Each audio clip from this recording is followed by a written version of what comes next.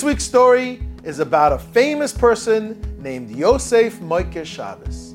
Yosef Moker Shabbos, who honored Shabbos. Here's the story. Yosef wasn't very wealthy, but he was famous for one thing. Do you know what he was famous for? For honoring Shabbos.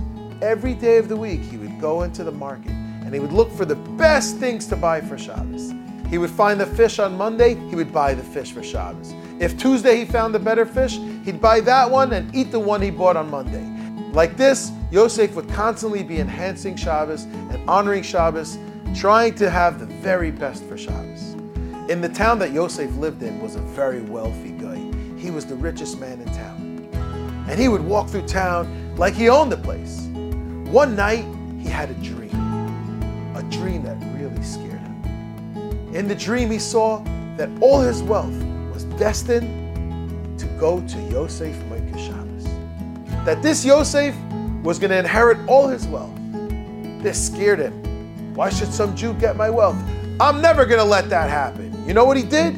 He sold all his properties. He sold all his possessions. Everything he owned. He sold his business. He sold his cattle. All his possessions. And with that, he bought, the Gemara says, an expensive pearl, a diamond or a precious gem. And with this diamond, he tucked it into his hat. He had it sewn into his hat. And wherever he went, he carried this hat with him, and he had a diamond, and like this, he protected his wealth. One day, he was walking on the bridge, and a great wind came. And the wind blew his hat straight into the river. He said, "Oh no, that's all my wealth." He ran to the ledge, he looked into the river, and he saw this big fish come and swallow up his hat. Oh gosh, what am I going to do? That Friday, the fishermen were there, and they had their nets out in the river, and they were fishing.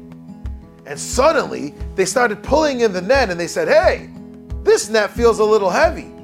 And they pulled, and he says, "Come give me a hand." And they pulled up this big net, and they found this massive fish. They'd never seen a fish like this, but it was Friday afternoon. Everybody already bought fish for Shabbos. Who's going to buy this fish?